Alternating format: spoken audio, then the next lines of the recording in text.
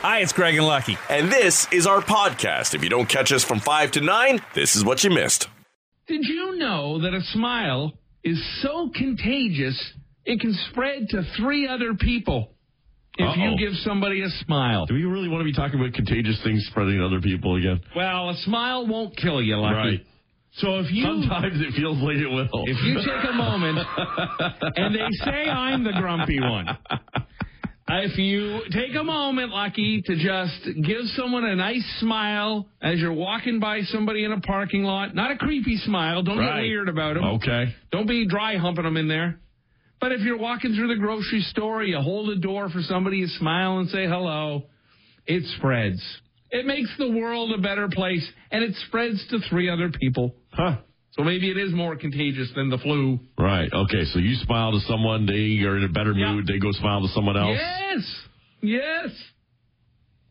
A smile from a stranger is as good as getting 3 compliments. Huh?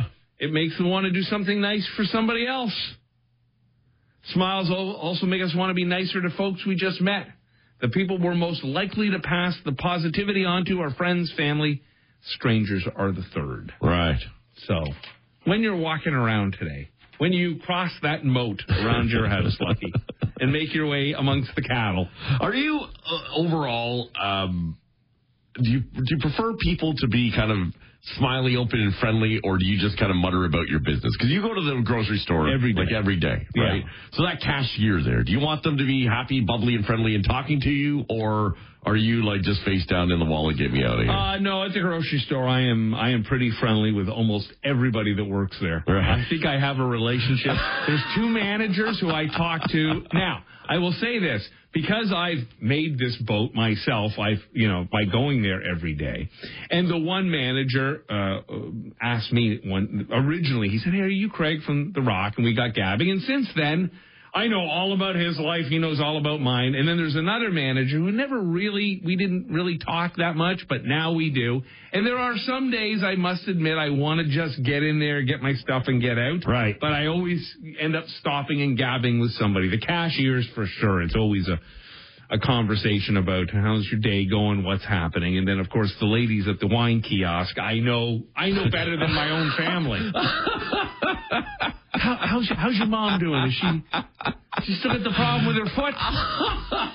Yeah. How's that urinary tract happening? Yeah. Is your husband still frigid in the bedroom? What's going on there? Why don't you try to talk to him more? Why don't you offer him some of this product you sell? Yeah. Try the Pinot next time. But I am one who, when walking through the parking lot of the grocery store, the liquor store, even here, as I'm leaving the building and somebody's walking towards the building, I'll nod and say hello. Right. Yeah, I'm that way. I think so. Are you more of a head down, mind your own business? I don't find I am. I just find some people are. Yeah, for sure. I don't know if, like sometimes you'll go through a cashier and they'll say nothing. And you're like, well, they're having a bad day. Yeah. You think, like right away, you're expecting some sort of little small talk conversation. You know what's interesting, and it's been really slow to return, but at most grocery stores it's there again, is the divider for your stuff and the person behind you. Right, yeah. And what's the etiquette involved in that? And I've always followed the etiquette that once my stuff is on the thingy, then I take out the divider, I put it behind me, and the person behind me then says thank you and starts to stack. People seem to have a problem with the word thank you. Oh, often. Yeah. And that, if anything drives me insane, it's the people who have the inability to at least nod and acknowledge your existence when you've held a door for them or done something, got out of their way, or, when you're driving, when you're in the right-hand lane and you look in your rearview mirror and somebody wants to make a right, so you move up enough to let them get by, and they can't even give you a wave. I want to just take my car. Or when you let someone in. Yeah. I just want to plow into them, push them into the middle of the intersection, get out of my car with a baseball bat, and beat them to within an inch of their life. Lucky, are you sick as a man of being judged? Do people judge you? Like, do you feel like you're being judged? Probably, but I don't know. Yeah. Yes, in our line of work, all the time. Judged by things I don't even do, like the songs we play. We open our mouth, so I guess we're going to be judged. But yes, well, you can, listen, let that be understood. We don't pick the tunes. I literally could care less. You could play punk polkas for all I care. I care about what we gab about in between the songs. Whatever's playing while the music's on the air. That being said, there are usually in the washroom. There's certain formats that I'm not sure, even if we turn it down, we could handle. Oh, yeah. The music in between. Country. I've never worked country. I've worked a bunch of different formats. I've never worked country, and I don't think I could do it. I don't think I could do it. But if the check was big enough. Right, yeah. Things that men are sick of when they're being judged for. Things like having non-manly hobbies, like baking and gardening. Okay. People are judgmental on men when they're just not into football. Being short. Don't judge people for things they can't control. Right. Men are also being sick of being judged for having receding hairlines. Gotcha. Pampering yourself with things like massages. It seems like women can go for all the spa treatments they want, but if a guy does, it's weird. Mm-hmm. Taking long, relaxing showers. If you take more than 10 minutes, people assume you're doing something else in there. Oh, because you probably are. And I didn't need it. Listen, that was over in the first minute. The rest is me just hanging my head in shame. Letting that water wash the sin away. Ordering a cocktail or a girl drink instead of a beer. Yeah, something coming with an umbrella. Yeah. And men... I should point out, too, with the rise of the seltzers and the sodas that has come, hopefully some of that stigma is being lost because they're really good. Yeah, I must admit, I don't order them, like even on the golf course. It's always usually a beer, or if what I really like is the Founders, that mix. Yeah. Oh, that bourbon sour's fantastic. I'm not really into all the Sandbaggers and White Claws. Oh, I like the Sandbagger. Yeah. But, which is funny because I'm not a gin fan. Right. But what I find interesting now, if you look at that bevy cart that comes around, it used to be like all beer and a couple of Caesars was it. Now it's half and half. Like one side is beer with a couple of selections, and the other side is, a whole row of different Caesars, seltzers, and soda drinks. Although I would still feel a little odd as a dude if, I'm hanging out at some local bar and all my buddies are drinking pints and I'm getting sex on the beach. Pina colada. Mai Tai. Yeah, it would seem a little odd. And dudes who are like in their mid-50s and finally buy themselves a red sports car and we just say, they're in a midlife crisis, or I say, tiny penis. Yeah, I was going to say, who judges a lot there? I'm the judgy one of that because it looks ridiculous. But some guys who have done it said, look, I always wanted this car. I just couldn't afford it until I was in my 50s. Absolutely. Still a small penis. If you happen to be driving a school bus today or next week or any type of bus and the road feels really bumpy, that's because it's all the politicians and people who were involved in the inquiry into the trucker rally being thrown under your bus as everybody is throwing everybody under the bus. It was your fault. It was your fault. It was his fault. It was her fault. It was the Ottawa police. It was Doug Ford. It was Justin Trudeau. They're all going under the bus. If I owned a pop station, like a pop radio station in the Ottawa area, I'd be playing Shaggy, It Wasn't Me. Constantly. Yeah, no, I must admit, I thought it was disturbing to read yesterday that it turns out Ford said he was going to be sending a whole bunch of cops to help things and ease the pressure in Ottawa. And I think a number of like 1,500 was bantied around, the amount of police that he was going to send. And it turns out he sent like 150, and he waited a long time even to do that. And look, for the leader of this province, our premier, to not step in when he has the all police, all jurisdictions, they're all at his beck and call. He has that ability as the premier. He can call cops from any district he wants, any town, any city, and he's stalled in not helping the people in this province, in our capital city. That's a problem. Yeah, yes, but I think there's a couple of things at play here. One, I think a lot of people on all levels of government completely underestimated the confusion that would be caused by the Freedom Convoy. One, how many would be there. Two, how long they would stay. And three, how loud they would be. Right. And I think many of us are outside of Ottawa are guilty of assuming that Ottawa is just the government buildings, right? And then, okay, they're going to go to Ottawa and protest on the steps of Parliament. Fine, whatever, let them deal with it. So is it a Parliament problem, a federal issue? Is it a provincial problem because it's in Ontario? Or is it a city of Ottawa problem to police it? And how did they solve it? They didn't expect all of the noise complaints. They expected some trucks to arrive and to block things up a little bit around Parliament, which didn't seem like a really big deal for many who were just living in the GTA. Right. Until all of a sudden we realized, they're not leaving. And two, they're making a lot of noise and disruption for people in Ottawa. And I think, too, what happened, if you remember as the story unfolded, there was kind of there was two sides to it. Those who were pro-truckers who said it stretched from the West Coast to the East Coast. There was going to be hundreds of thousands, and it was a parade of trucks going through. And then they would get mocked because it really wasn't that many trucks. The problem is, if you've been around Parliament Hill, it's not that big of an area. No. So when you get even a few trucks in there, it's going to be chaos.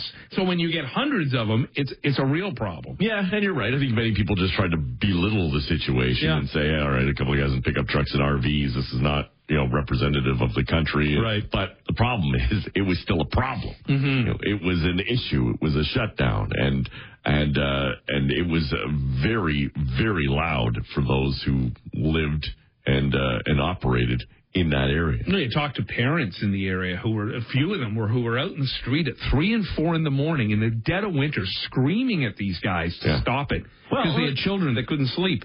My neighbor's car alarm goes off for more than 10 seconds. Yeah. You're starting to get frustrated at that. You imagine the constant honking. Yeah, and I also think because it's Ottawa, it's our capital, my assumption, and maybe a lot of people's assumption, was they've got enough police. They've got enough security. This is our capital. You can't get away with much there. So I think we were under the assumption they're ready for this. They'll deal.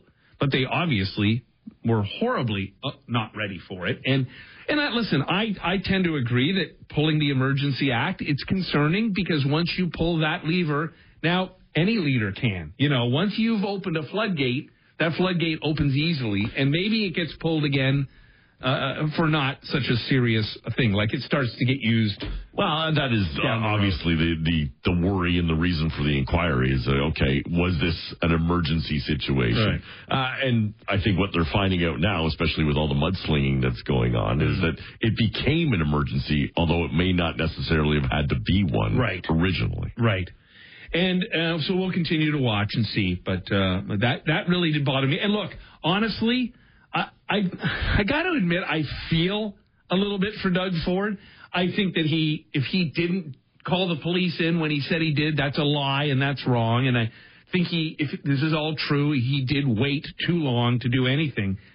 I got to admit, it's got to be tough for him, and it had to be tough during this whole thing when he's up there talking to the people of Ontario, constantly telling them, this is what we need to do, and come on, let's play with I don't like this much either, but let's do this. And he's got that daughter of his at home, ranting and raving, the one that was married to the cop, going on and on about how it's all fake and it's all a scam and the vaccine's going to kill you. And you imagine Sunday night dinners at the Ford place for 2 years. You think you have family members, and we all did. We all had family members. Some were pro-vaccine, some were anti-vax. You had to deal. You had to live. But we didn't have to stand in front of the province and tell people how to live their lives for 2 years. Well, and there's also, when you get into the high-level rankings of politics, too, there's a lot of people in behind the scenes who are pushing narratives and pushing messages and are your backers for financial reasons for next election campaigns. Those signs don't go up for free. No. And so, you still have to really tread a very fine line. And while you may say some things publicly, in the back rooms, you're not doing much about it. And we're learning more and more about those sorts of situations now. So it's going to be an interesting story as it unfolds. And just be aware, bus drivers, it's going to be a bumpy ride for you over the next week or 2 or 3, however long it takes for this thing to play out. You might not know this, but your dog is judging you. And your dog knows in your house who the incompetent people are. The people that they should just avoid if they need anything done. Who can't get them things? Yeah. I'd say it's probably true. And if you have a female dog, they're more aware and can recognize the ineptitude in human beings. So when we look into those eyes and we think, oh, what are you thinking right now? They're actually thinking, you're an idiot. That's what they're thinking. A new study claims to prove that all dogs can recognize who can get things done and who can't. They ran a series of experiments where humans would try to open containers, and researchers observed how dogs reacted. Some of the containers were empty. Some had food inside. Some humans were told to struggle with the containers while others were not. They found that dogs tend to focus on the humans who were able to quickly open the container. And information didn't affect the future behavior of boy dogs, but girl dogs were different. Female dogs seemed to judge those who were incompetent. Oh, really? And would ignore those people and actively seek out, kind of like female ladies, like human ladies. They would ignore those people and actively seek out the competent humans right away, knowing they could open the containers because they want to get to the food. Right, yeah. Well, and it is very true. Dogs will go and gravitate to the people who give them things. Mm-hmm. Right? Like Coop, around my parents, like my mom will give him treats all the time. Right. My dad will hardly acknowledge that he exists. And so I like your dad. He follows my mom around constantly. And he will beg Adrian for certain things that he wouldn't beg of me. Now, if Coop, your parents, their backyard is all locked in? No, it's not. Oh, yeah. Okay, so they can't let him out in the backyard and just roam around there. When it comes to Coop, though, and the dog poop, if he poops at their place, do they pick it up or do they wait for you to come around and pick it up? My mom, I think, will follow around. Well, because he goes on the neighbor's lawn all the time. Does he? So she's kind of forced to. One of the reasons why I don't want a dog is because I just can't do it. I remember having dogs and literally dry heaving, even over the littlest little drop. So with Sully around, I don't pick it up. Anything? Not a chance. He's not my dog. I'll tell Ariel, I'll go, I'll be more graphic at the house. Yeah. There's poop in the backyard. Right. So you need to do a Sully swoop. And, yeah. I tried one day because I had a guy coming over to do some work and I didn't want him stepping in it. And I literally was like, oh, some of it is gross. I remember as a kid we had a German Shepherd, and it would go out in the backyard over the winter, and nobody cared because nobody was back there. But in the spring, you had to clean it all up. Yeah. Oh, I could throw up just now thinking about it. They have companies that do that. Well, I would. Back then, they didn't. No, but now, yeah, you can, especially in the spring thaw, you can hire a company, and they'll just come around. Imagine that was your job. Jesus, I'd rather clean up a crime scene than scoop up dog poop. Post Malone should just stay off of a stage. He fell last month. He fell into a trapdoor on stage and injured his ribs. Oh, did you see the video? He went down hard. He really did. He smacked his ribs good against the side of the stage. Oh. Well, he's done it again. Not to that extent, but he rolled his ankle and then limped up to the mic and said, I'll tell you what, there's these little holes in the middle of the stage where fire comes out of. It's pretty cool, but I just twisted my ankle. So I won't be dancing 100%. Please forgive me for that. I didn't know that Post Malone was known for his dancing. Right. But maybe he is. Just go to the stand mic. Yeah. Stay there. Yeah. Get some Steven Tyler scarves or whatever it takes. Sure. Just keep you in one spot. Wiggle right there. Matthew Perry has written a book called Friends, Lovers, and Big Terrible Things, and he gets very candid about his drug use. I didn't realize it was as bad as it was. In the time that he was on Friends, he was only sober for like the 9th season, the final season. Really? Yeah, at one point during Friends, he was taking 55 Vicodin a day and was down to 128 pounds. There's no way the rest of the cast and crew didn't know that then. They stuck with him. He went into rehab like 15 times. What's amazing is you watch that show, and it's still one of the most popular on Netflix. People watch it over and over again, and new generations have fallen in love with it. And you never would have known. Like, the way he played Chandler. Yeah. Well, I know, but they have the ability to use whatever take they want at that point. Sure. And retake it a few times, but those who were close to him and around him when the cameras weren't rolling would have known. Oh, yeah, but you can't stop that train. But to be down to 128 pounds, I remember there was a couple of seasons or maybe a season where he looked off, compared to the rest of them, but to lose that much weight. Mm-hmm. Well, when they did that reunion, was it last year, 2 years ago? He was really rough. Yeah. At one point, he almost died when his colon burst due to his opioid abuse. He spent 2 weeks in a coma, 5 months in the hospital, 9 months out with a colostomy bag. The doctors gave him basically a 2% chance to live. He was on a machine that does all your breathing for you, works your heart and lungs. It's called a Hail Mary machine because barely anybody survives it. This was during the show? About 4 years ago. Oh, okay. Yeah. So in and out of rehab 15 times. He says he finally wrote the book because he wanted to share, and he feels he's in a safe place now, and the dark side is behind him.